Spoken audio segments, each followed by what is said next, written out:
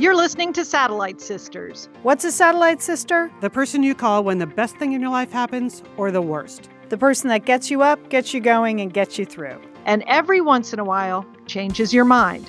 This podcast is part pep talk, part weekly check-in. Like grabbing coffee with a friend. Thanks for being here. Welcome to the Satellite Sisterhood. You are listening to Satellite Sisters. We're so glad you're here today. It's the 4th of July, 2023, but that does not stop us from podcasting. That's right. I'm Leanne Dolan in Pasadena, California. I'm a writer, a producer, a podcaster, and today we're going to talk to some great guests. We're going to talk about books and food and zucchini. Liz, how are you doing today? I'm good. Happy 4th of July. I am in Bend, Oregon, which is just such a great place to spend the 4th of July. It's a beautiful time of year, but you know what they have going on in Bend on the 4th of July? The Pet Parade. Oh, yeah. Signature parade here in Bend, Oregon. So, I'm all good, Liam. Thank you.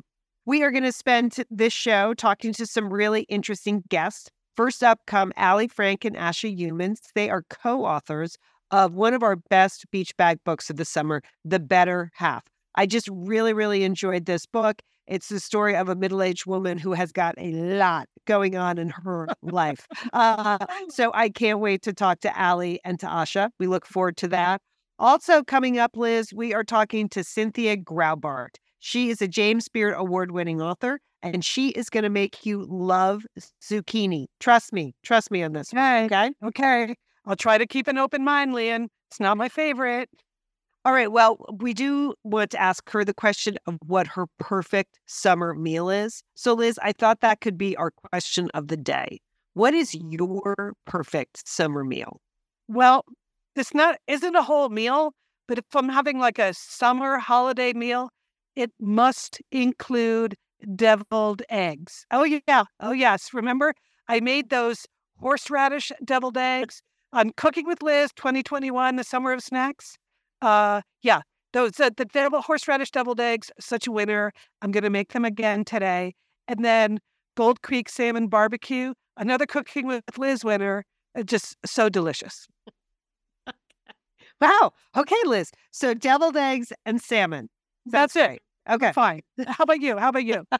Well, I would say this, anything from the farmer's market. Like, I feel like I can build a lot of stuff around the fresh summer produce. Now, some stuff in California, it's not the best in the summer because that's actually a really hot time in California. But if I can find some, good tomatoes, some good herbs, anything with blueberries, got to make my mother's blueberry muffins. That's got to happen. Oh, yeah.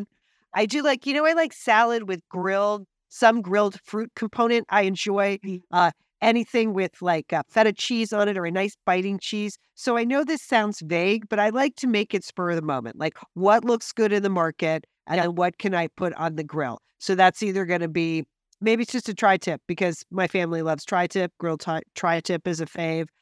Flank steak is a fave. Or some kind of halibut would be also a fave, some kind of fish. But that's it. The key for summer food is just freshness and sort of an informality, I think. Not.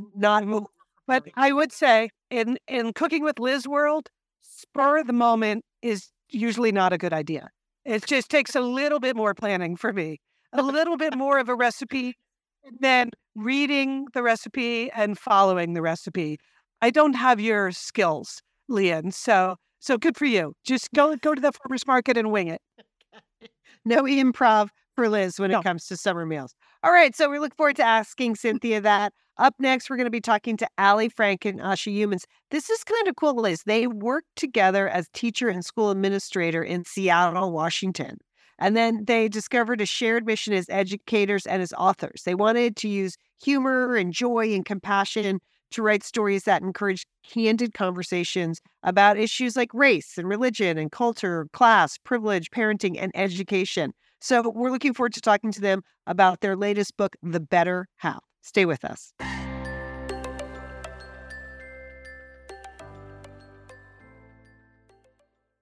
Liz, summer is coming up, and you know what that means? It means you're grilling. You're grilling and chilling there with your butcher box. What do you got going on the grill this summer? Well, here's the thing. Because I'm going to be up in Bend for part of the summer, I'm having my box sent there, Leanne. That's great. Go on vacation with your butcher box is what I'm recommending. Yeah, other way, you're just going to buy meat and fish and stuff when you get there. Why do that? Anyway, I love their steaks. I love their scallops. The scallops are really good. And the chicken thighs, all good. I'm ready. That's right. ButcherBox gives you peace of mind and easy to find high quality meat and seafood you can trust. It's 100% grass fed beef, free range organic chicken, pork that's raised crate free, and wild caught seafood. No antibiotics or added hormones. And as Liz said, delivered right to your doorstep. And you can customize that delivery plan, Liz, right? Because it can go wherever you want it to go, whenever you want it to go. If you want to delay it a week, speed it up a week, you just go to your ButcherBox account and you can make that all happen. It's so easy to manage online. Yeah. And if you're like Liz, you can take your ButcherBox on vacation, which is... That's nice. That's nice. Nice to have something familiar there. Yes. So if you want to take your meat on vacation, sign up at butcherbox.com/sisters and get our special deal. ButcherBox is offering our listeners a free for a year offer plus an additional 20% off. So you can choose salmon, chicken breast, or steak tips free in every order for a year.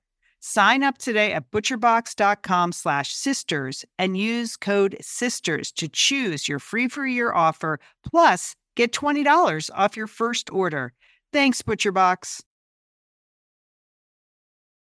Oh, we're so excited to talk to the co-writers of The Better Half. The Better Half was one of our Satellite Sisters' best beach bag books this year. And I think if you've read it, you know why, because it just does not stop. That main character goes through so much stuff. So we are excited to have Allie Frank and Asha Yeomans here to talk about it. They're joining us from Seattle together because you guys are co-writers. So let's just start with that question. When did you start working together and how did this happen? Because co-writers of novels still unusual, right? Well, and particularly Black and white co-authors are really unusual. Oh, okay. All right. Yeah. You want to start with how we met? Well, we met here at a small independent school in Seattle where I was the pre-K teacher and Allie was assistant head of school. And besides joining me for the fabulous dance parties in my classroom, Allie and I worked most closely together on the admissions team. So the fun and hilarity and absurdity of evaluating 3 and 4 and 5-year-olds for their place in an exclusive private school really struck a humorous chord for both of us. And we bonded quite a bit over our shared sense of humor and our love of families, kids, and education. Oh, okay. So then how did you, Allie, how did you make the swing to writing fiction? Because it's one thing to like all those things, but it's another thing to want to put it down on paper and maybe torpedo your own careers. So how did that happen, Allie? Absolutely. Torpedo is the perfect word for it. Well, Asha actually left that school to start her own catering company. And then I left that school to start my own school with another amazing educator. And in the process of starting this new school, I was visiting schools all over the West Coast. And I happened to be visiting one school in San Francisco. And it just really hit me in that school. It was during admissions season. And the director of admissions I happened to know well from my years living in the Bay Area. And she is a very, very dark-skinned Black woman in a school whose color palette is very white and pale yellow.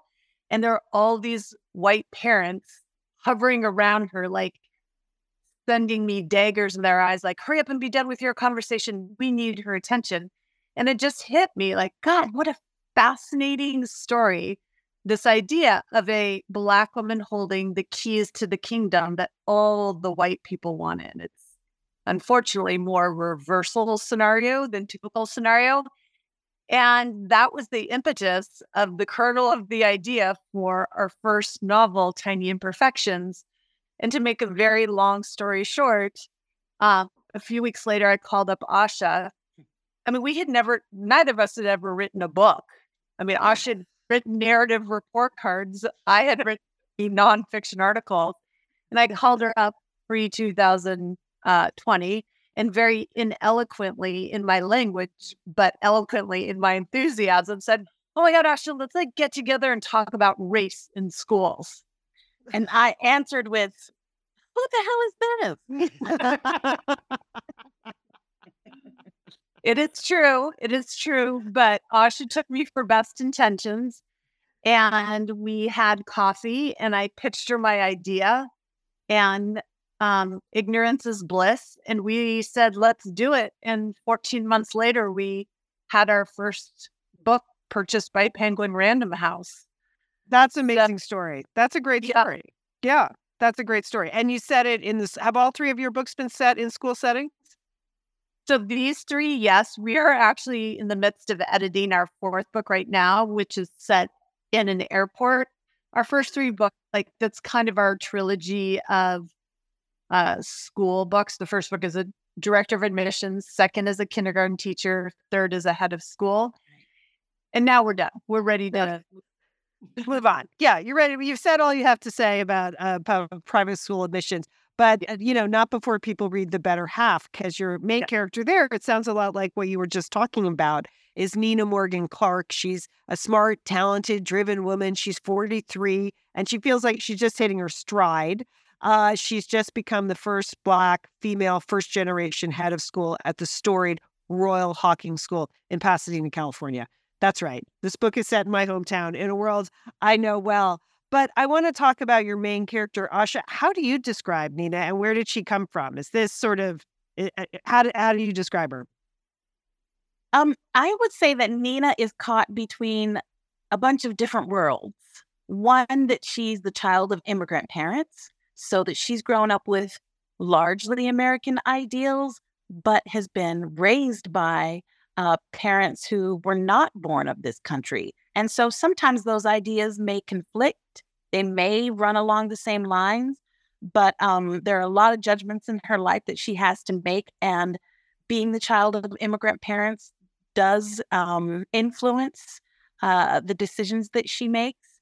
She's also sort of at this pinnacle that she thinks of her achievements in life.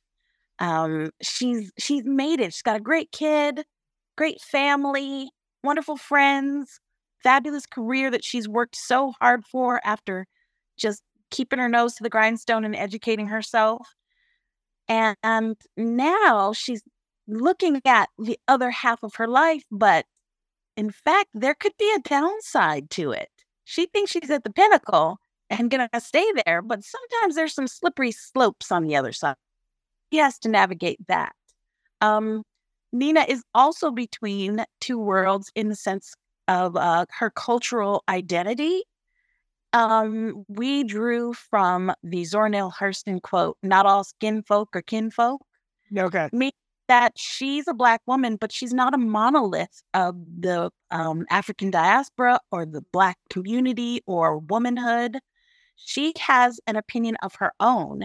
And there is conflict with another teacher, a Black teacher in the book that I think can inform readers that of that point, that not everybody that you see just because they look the same feels the same, thinks the same, or has had the same life experience. So we wanted to explore that. So Nina's caught between a bunch of different worlds in this book, and we get the chance to watch her navigate all of that.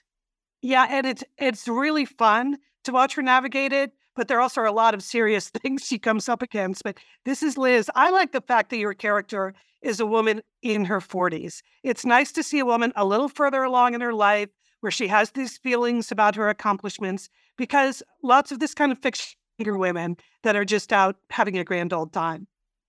Sure, and I add one more conflict that she has, and that's in the big life decisions she has to make, right? Yeah. If and I don't want to give away too many. No, we're not going to give away that. No, but it's big. It's big. Yeah, there's a BLD in there, a big life decision for sure. Feel in the book that I also think is largely attributed to younger women having to make, and that's not always true. That older women have to make this life decision plenty of times as well, and we want to include that to give her perspective and the perspective of someone in that sort of seasoned arena of their life.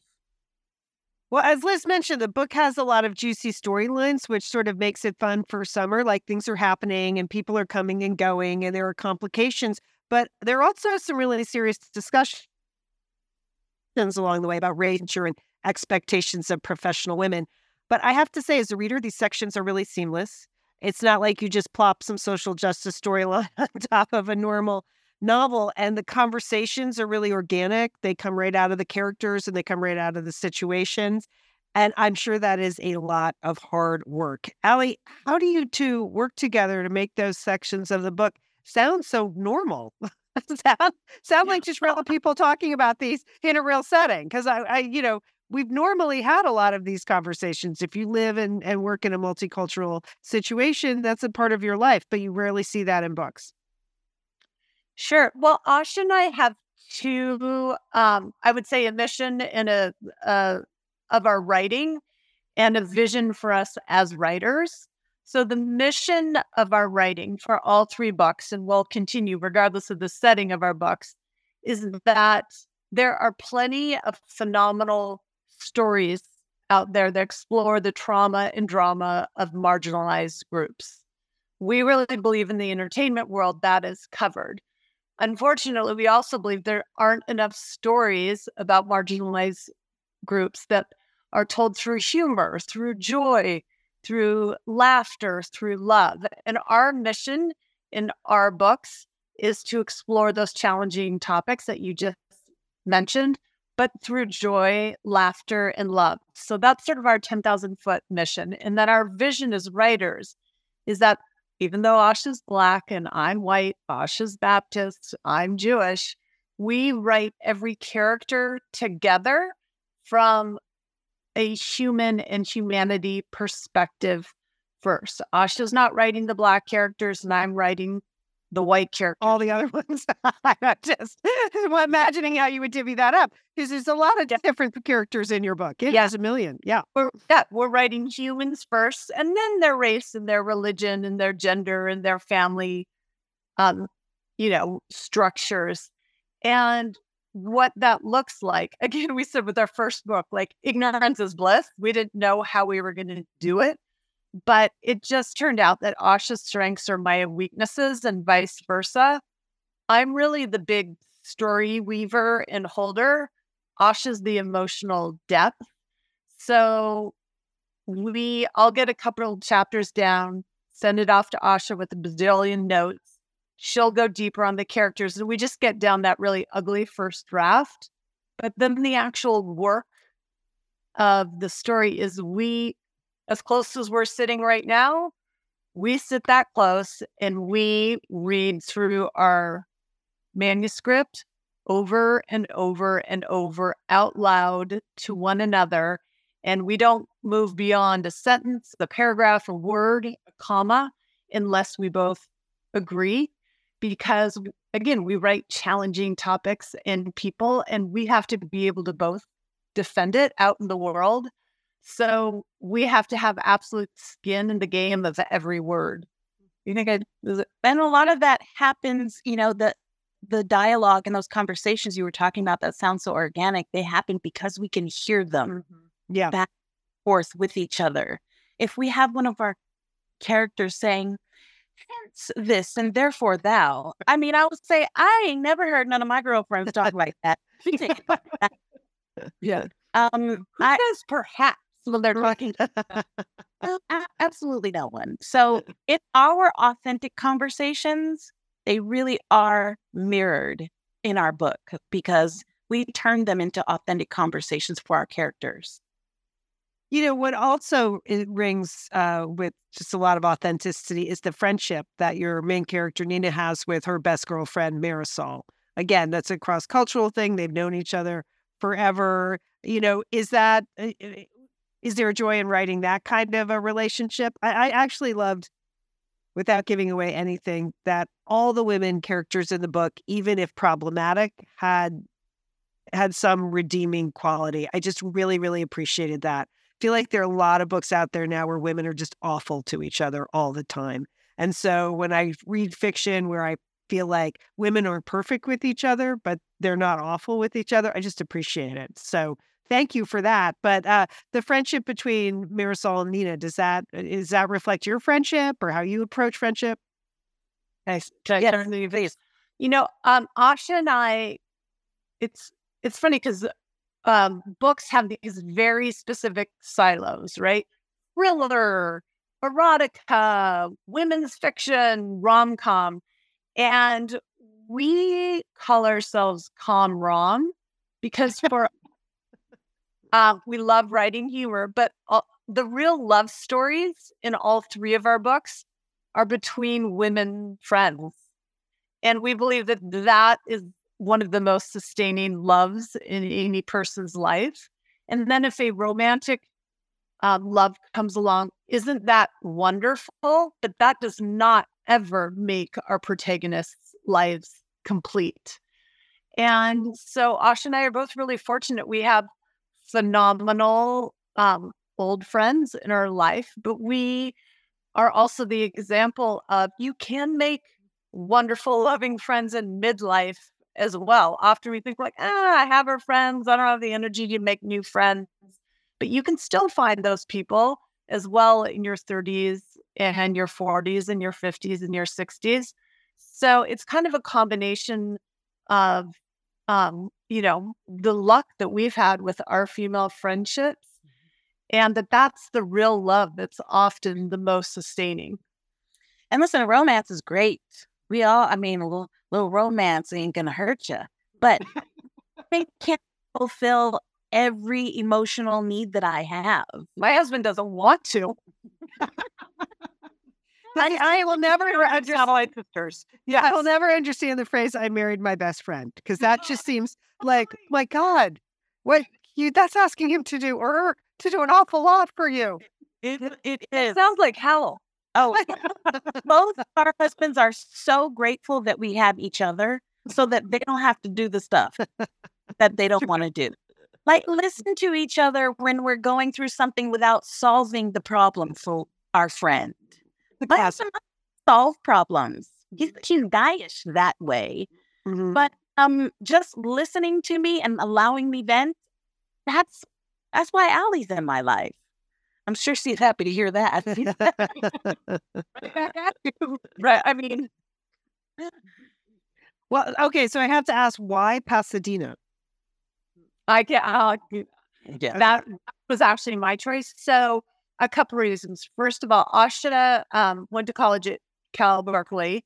I lived in the Bay Area for 20 years. When we started writing, we were both living in Seattle and enmeshed in the private school world. And we did not want to get caught like poor Maria Semple when she came out with Where Did You Go, Bernadette? And her child was in private school in Seattle. And when we started writing, all four of our children were in private school in Seattle. And the whole town was like, hey, which school is she writing about? Who's she talking about? And because we are so familiar with the Bay Area, we decided, okay, our books are just going to be set in California to get away from any... Just safer. Yeah. Well, so Leah, you sent your first novel in Pasadena. Was there a price to pay for that? I think in the private schools. Yeah. But again, I didn't realize anyone was going to read my first novel. It's called Helen of Pasadena, and it was about like trying to get your kids into the private high school. And it was a social satire about all the schools in Pasadena. And it was only like a week before where I thought, oh my God, people I know might read this book. Like it just had not occurred to me. And when it came out, it was like I would go to book clubs and people would have the map on the wall with like, is this school this and this school this? Yep. And I was like, no, it's fiction. It's kind of a joke. I undervalued it. But unfortunately, people here did have a sense of humor, but it easily could have gone the other way. I mean, just a couple people were sure I had put their story in the book. And I was like, I don't even know you. Wow. yeah. I probably don't know who you are. And I always say that, Carly Simon song, you're so vain. You probably think this book is so true.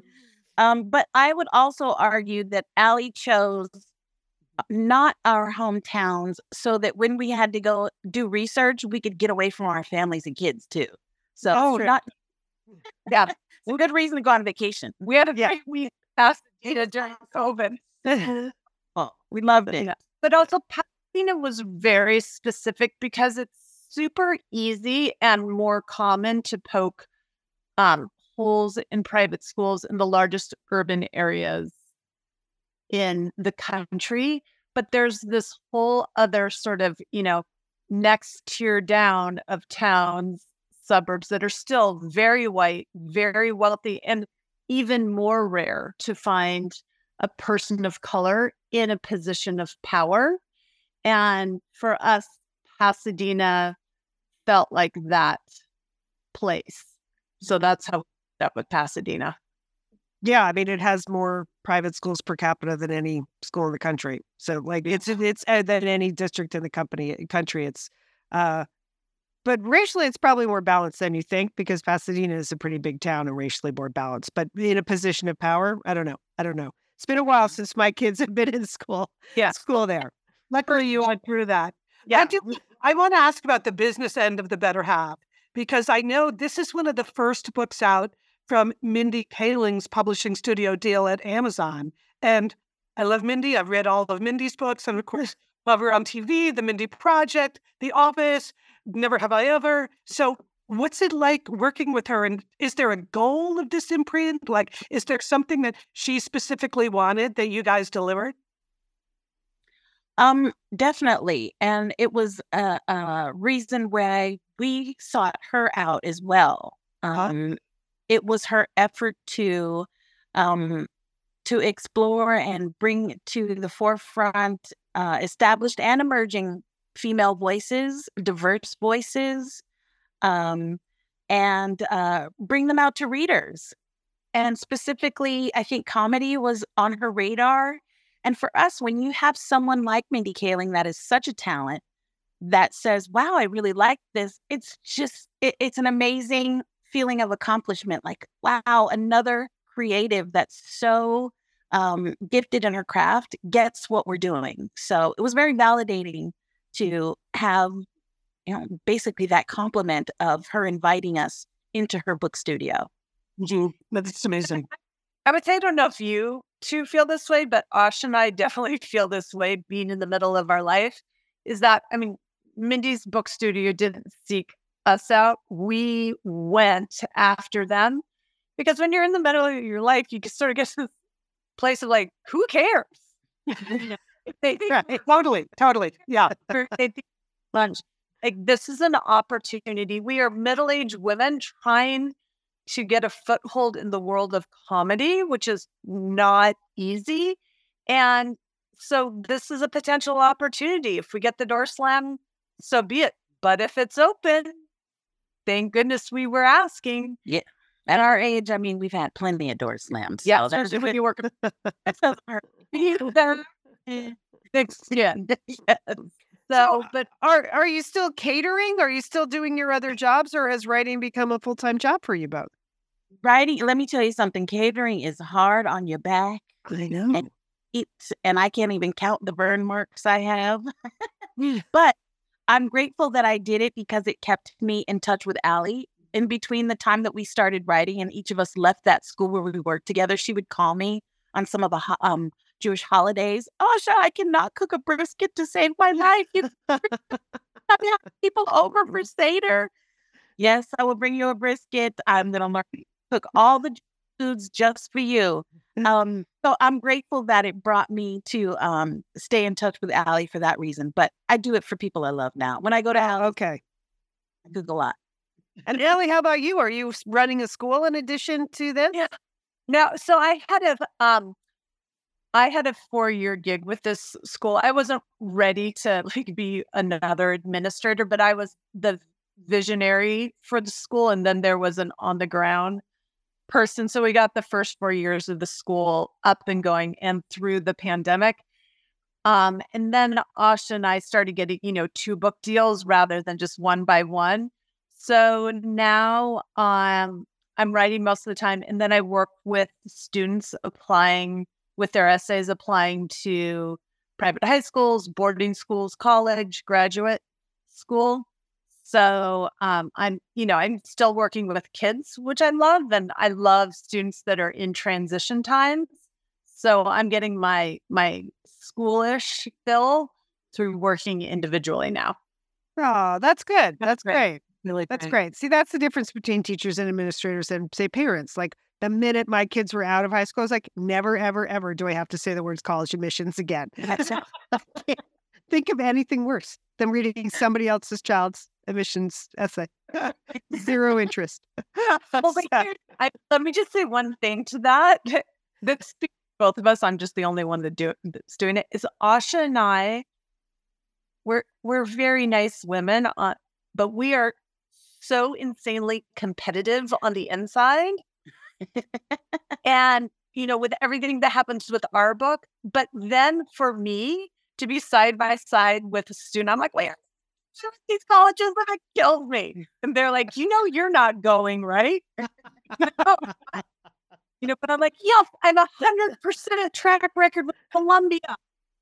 Yeah. So there's Okay. it fills my competitive soul. And it also keeps Allie does her work with her students, and I still dip my toes into the school where we both worked. I give lessons on various subjects throughout the years, a guest speaker at the school. And it's because that it still fills our bucket up to work with kids. Wherever we go when we're on a book tour or visiting someplace, we offer gratis our presence at a school. If they want us to come in, from reading storybooks out loud to the smaller kids to talking to the older kids who are maybe in a magazine club or journalism club about the business of writing. So it's something that we try to keep our toes into. It's a great touchstone for our hearts. Once an educator, always an educator. You can't help it. Thank goodness for you. I'm grateful. You have a big summer plan. It looks like you're going to a lot of fun places. We will put the link to your website in our show notes if people want to check out if they're going to be in your area. They are coming to Pasadena. I will not be here. I'm sorry to miss it. I looked at the date. I'm like, oh shoot, I'm gone. You're going to the new Octavia's bookstore, and that's wonderful. And then Zibby's out in Santa Monica, but I'm out of town that weekend. But I hope you good. What's that? I hope you're doing something good. Fun. Yes, vacationing. Actually, I'm working on another book and vacation. But yes, vacationing. So, Zibby's is right in my neighborhood, so maybe I can make it down. Liz, you could swing by. Yeah, it's right across the street from the Satellite Sisters post office box. Little known fact. That's our block. Anyway, we loved this book. I wish you all the best. Have a fantastic pub week. I hope you can celebrate its success. It's just a wonderful book. Allie Frank and Asha Yeomans, thank you so much for being here. The book is The Better Half. It's one of the Satellite Sisters' best beach bag books of 2023. Pick it up and you'll see why. Thank you. Thank you.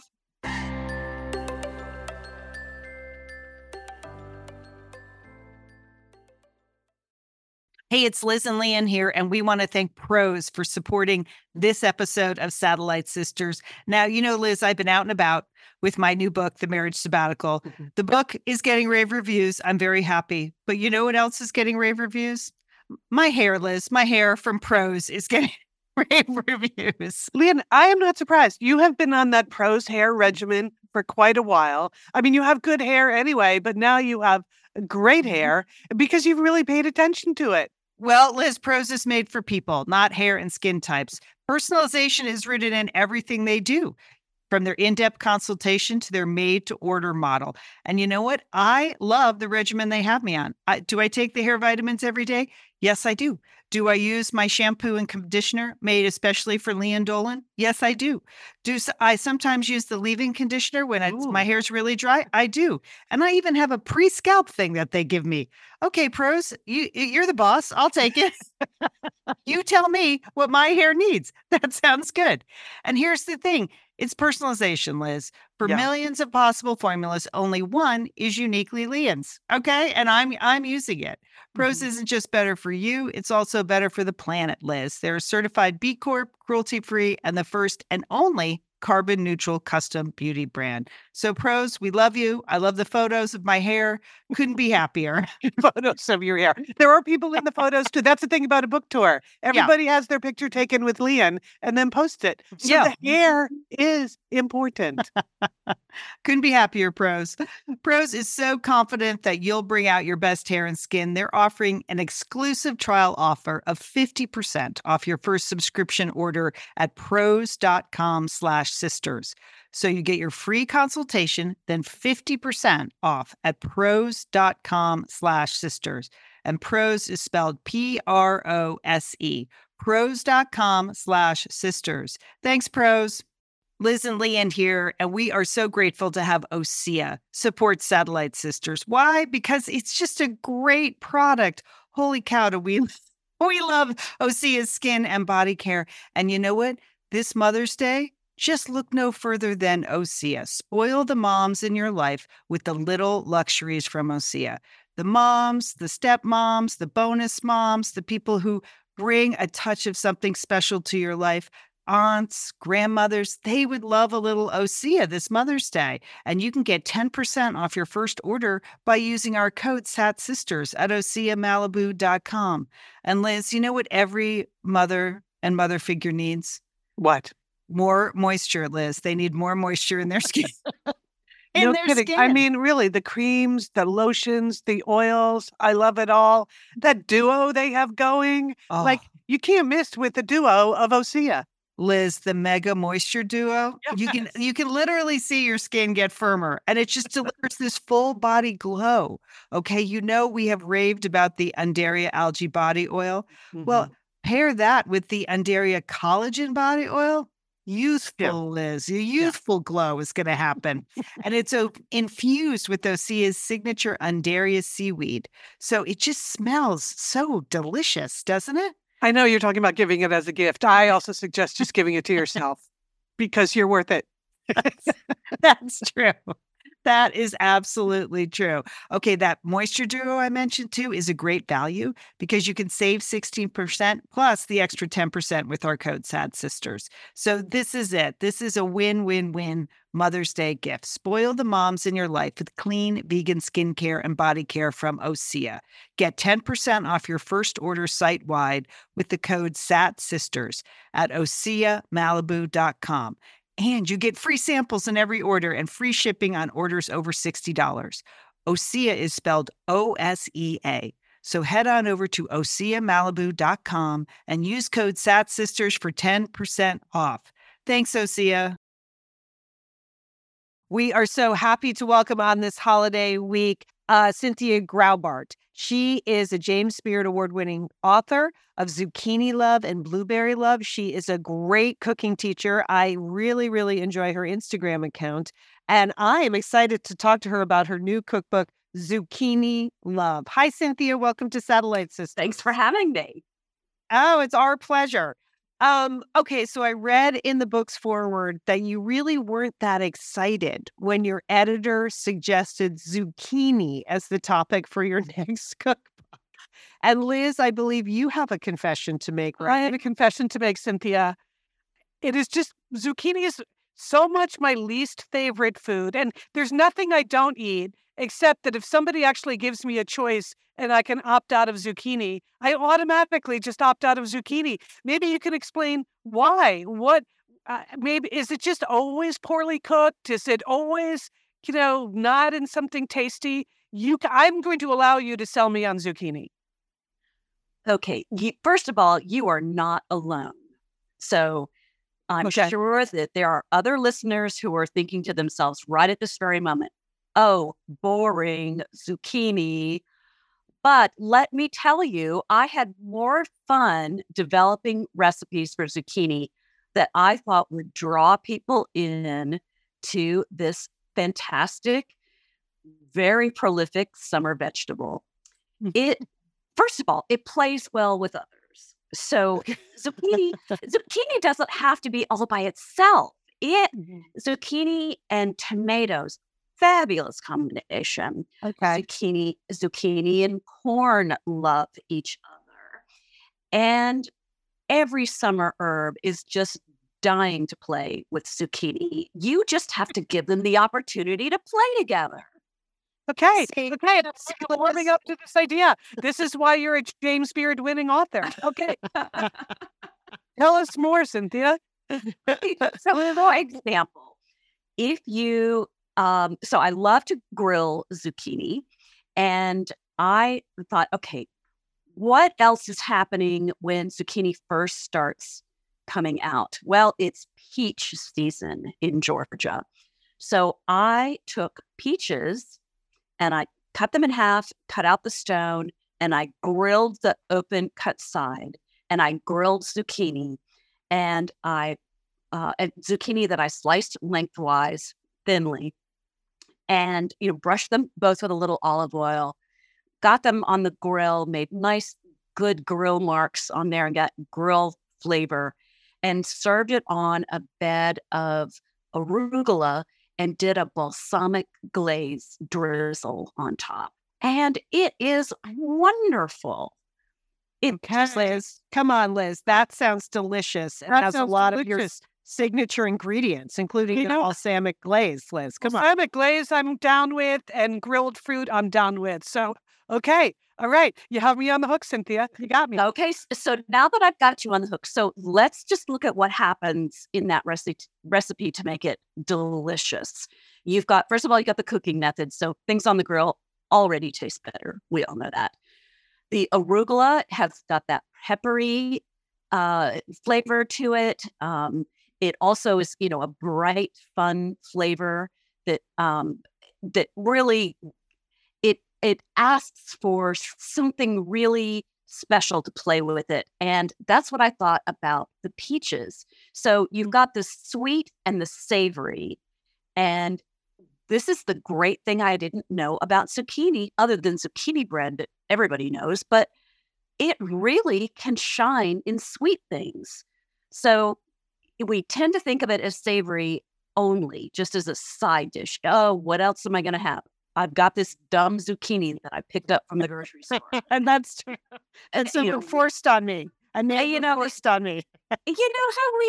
Why is it that we buy things that we think we must have because we must have it?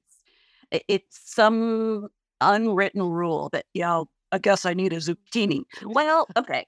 So instead of just doing nothing with the zucchini, letting it rot and then throwing it away, which, come on, we've all done. That's what I do. You got to do something fun with it. So that's why the peaches came to mind. And so if you start thinking about it with, okay, what else can we put with zucchini to make it exciting? The same thing happens with tomatoes. So tomatoes and zucchini, in fact, the zucchini almost disappears when you've got it with tomatoes. So it's just a vehicle for bulk and color. And then there's some flavor to it, but the tomatoes really shine. And the zucchini is just like a supporting player there. I did lemon zucchini donuts.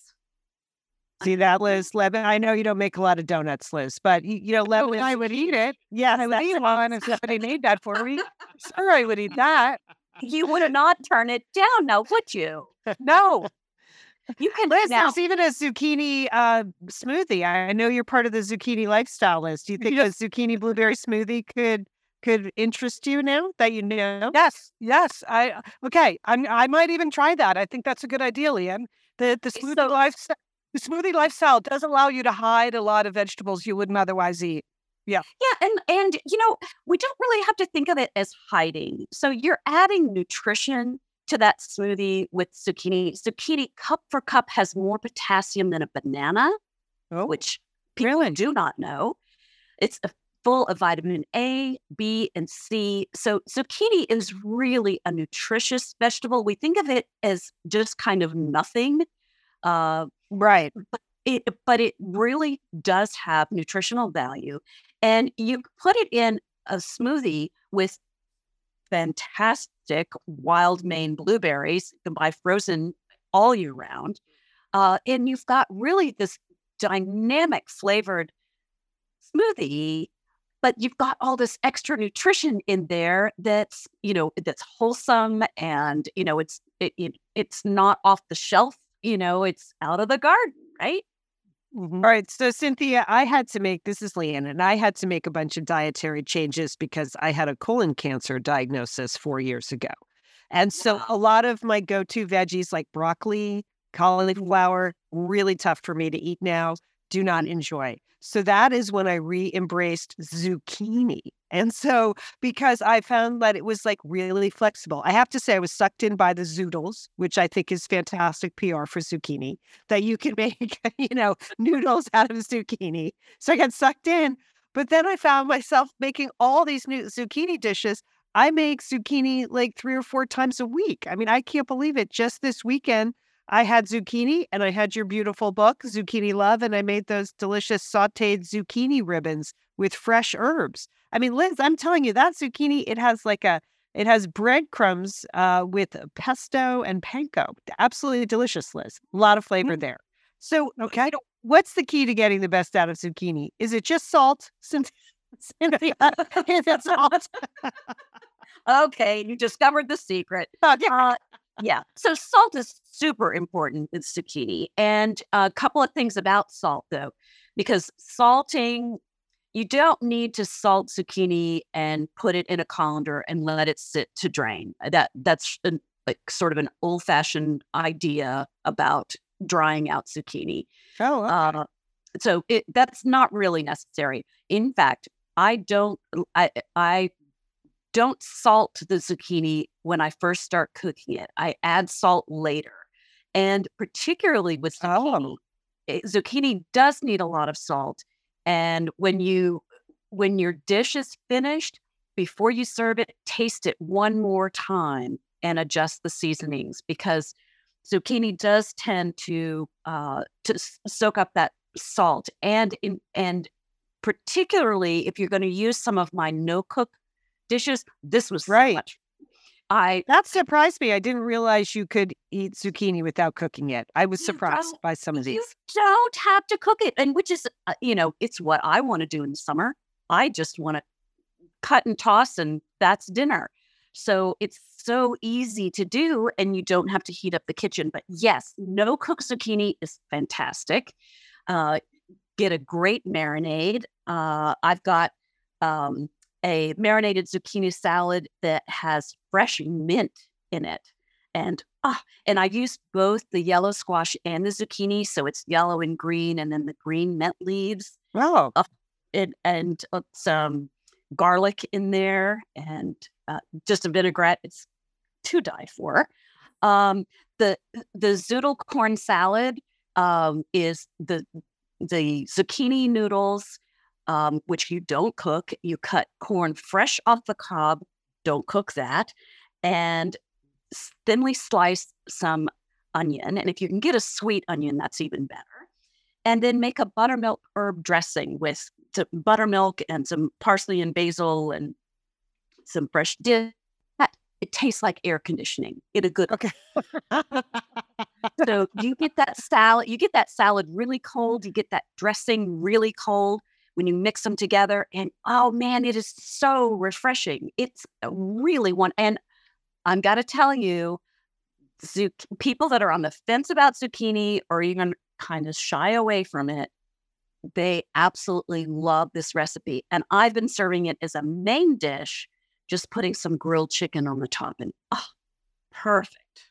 Okay. That sounds delicious too. Now, but Cynthia, you have written a bunch of these single ingredient cookbooks. You've done strawberries, you've done blueberries, now you've done zucchini. Do you start to get kind of punchy at the end of the process? Like anything zucchini sounds great to you? Have you lost your perspective on zucchini is what I'm asking. Well, okay. That's fair enough. That's a fair question. However, doing single subject books, I absolutely love to do them because you get a deep dive into one thing, and it really helps you focus, and it really helps you concentrate on, okay, what are all the ways I can be using this ingredient? Thinking of ways that haven't been done before, or maybe haven't been done very well, new combinations. it's really fun to do a deep dive on a single ingredient. And in fact, it's hard to cut it down to size. Oh, I get carried away. I have so much fun because I look at the whole picture. How can I use this ingredient every meal? okay. So that's why we've got the zucchini blueberry smoothie for breakfast. That's why we have a zucchini pie, a sweet zucchini pie for dessert, and absolutely everything in between. I noticed in your blueberry book I was reviewing today that there's even blueberry vodka. So I was wondering, is zucchini vodka next? Zucchini vodka. Is there anything there? Okay, so true confession, my biggest regret is that I did not do a cocktail in this book. Oh, okay. So I have made it my business to create a zucchini cocktail, and I've given myself an artificial deadline of Labor Day. So I hope to have it perfected before Labor Day, but that's my absolute deadline. So I intend to do a lot of practicing between now and then. Good. Do you grow your own zucchini there in Maine? You know what? It's not quite hot enough to get a really good crop growing. I do have. I'm doing an experiment this summer. I bought some zucchini that was already started in a 4-inch pot pack, and I planted it. And of course, it has done nothing but for the last week but rain. Oh no, I know. So I do not know how this is going to turn out. But I thought, you know what? I want to give this a try. See if I can get enough sun, enough heat for that to get going. Cynthia, I'm always curious with people who do what you do, developing recipes for your own books. How many big fails do you have? Like, is there zucchini something that you tried and just could not make work? That's an excellent question. I've written probably a couple of thousand recipes now in my career. So I'm fortunate to say that the fails are few and far between, only because I just have such a body of knowledge already that I know at the get-go whether or not something's going to go in the right direction. And not to say that, that there are no failures, but actually with the zucchini, I can't think of one at the moment that comes to mind that just flat out didn't work. So the key is obviously what you said, body of knowledge, which is something I do not have. So thank goodness you're out there doing what I'm out here doing the Lord's work. What can I do? You're doing it. It's just, it's just the way it is, having written so many recipes and have the discipline of testing and already having a base of things that do go together and don't necessarily go well together. Then, I'm starting off at a different level when I go to develop a recipe. I'm not throwing zoodles at the wall. Well, I can't say enough about Cynthia's books. First of all, they're just beautifully shot. They're fun to write. They're fun to read. They're simple. They're paperbacks, but they have those nice flaps at the end so you can flap your recipes. It would be a great hostess gift. So you can order a couple of them or all 3 of them. That would be a fantastic hostess gift if you're going to see someone this summer, staying by their house, and just want to give them the gift of zucchini, because who doesn't? So Cynthia's kind enough to share some of these recipes. So look for recipes in the show notes and also in our newsletter this week. And Pep Talk will be including some of these zucchini recipes. But Cynthia, before you go, we have to ask you about your perfect summer meal. What, when you think about like the best meal, the quintessential summer meal, what is it for you? Well, because I get to enjoy Maine in the summer, I've got to say that lobster. Yeah. Okay. My perfect summer meal. And towards the end of the summer, before the light starts turning, and it's still nice and warm, that the fresh corn comes in. And when you've got fresh corn and a freshly boiled lobster, and you've got that drawn butter, I bring a little bit of the South with me, and make a coleslaw to go with. That is my quintessential perfect summer meal for me. Oh, that sounds delicious. Sounds delicious. We just have terrible corn here in California. I will say that. We grow many wonderful things, but corn here is like animal food, and it's not. I think they give the cows the best corn, don't you, Liz? And I think I think West Coast tomatoes are not so great either. Having grown they're up not in good. New England, Yeah. Cynthia, we grew up with like just beautiful, big, beefy, Connecticut tomatoes, and they were just so flavorful. We don't get that here. We don't get the best corn I've ever had in my life was when I briefly lived in upstate New York. And here in Maine, at the very tail end of the summer, we get just a very short window of the most fabulous tomatoes. Mm-hmm. And, whereas in the South, we're used to a very long growing season and tomatoes all summer long, we wait for them and we just count the days that are warm enough to produce these wonderful tomatoes. And then we just gorge on them. And they're the best I've ever eaten. So. Okay. All right. Well, next summer, Liz, Maine. There you go. For tomatoes and corn, just at the end of the season. We'll be by. I'm going to swing by for that. Open invitation. Thank you so much to our guests, Cynthia Graubart. Her books are Zucchini Love and Blueberry Love and Strawberry Love and many, many others. There'll be links in the show notes. Thanks, Cynthia. Such a pleasure. Thank you.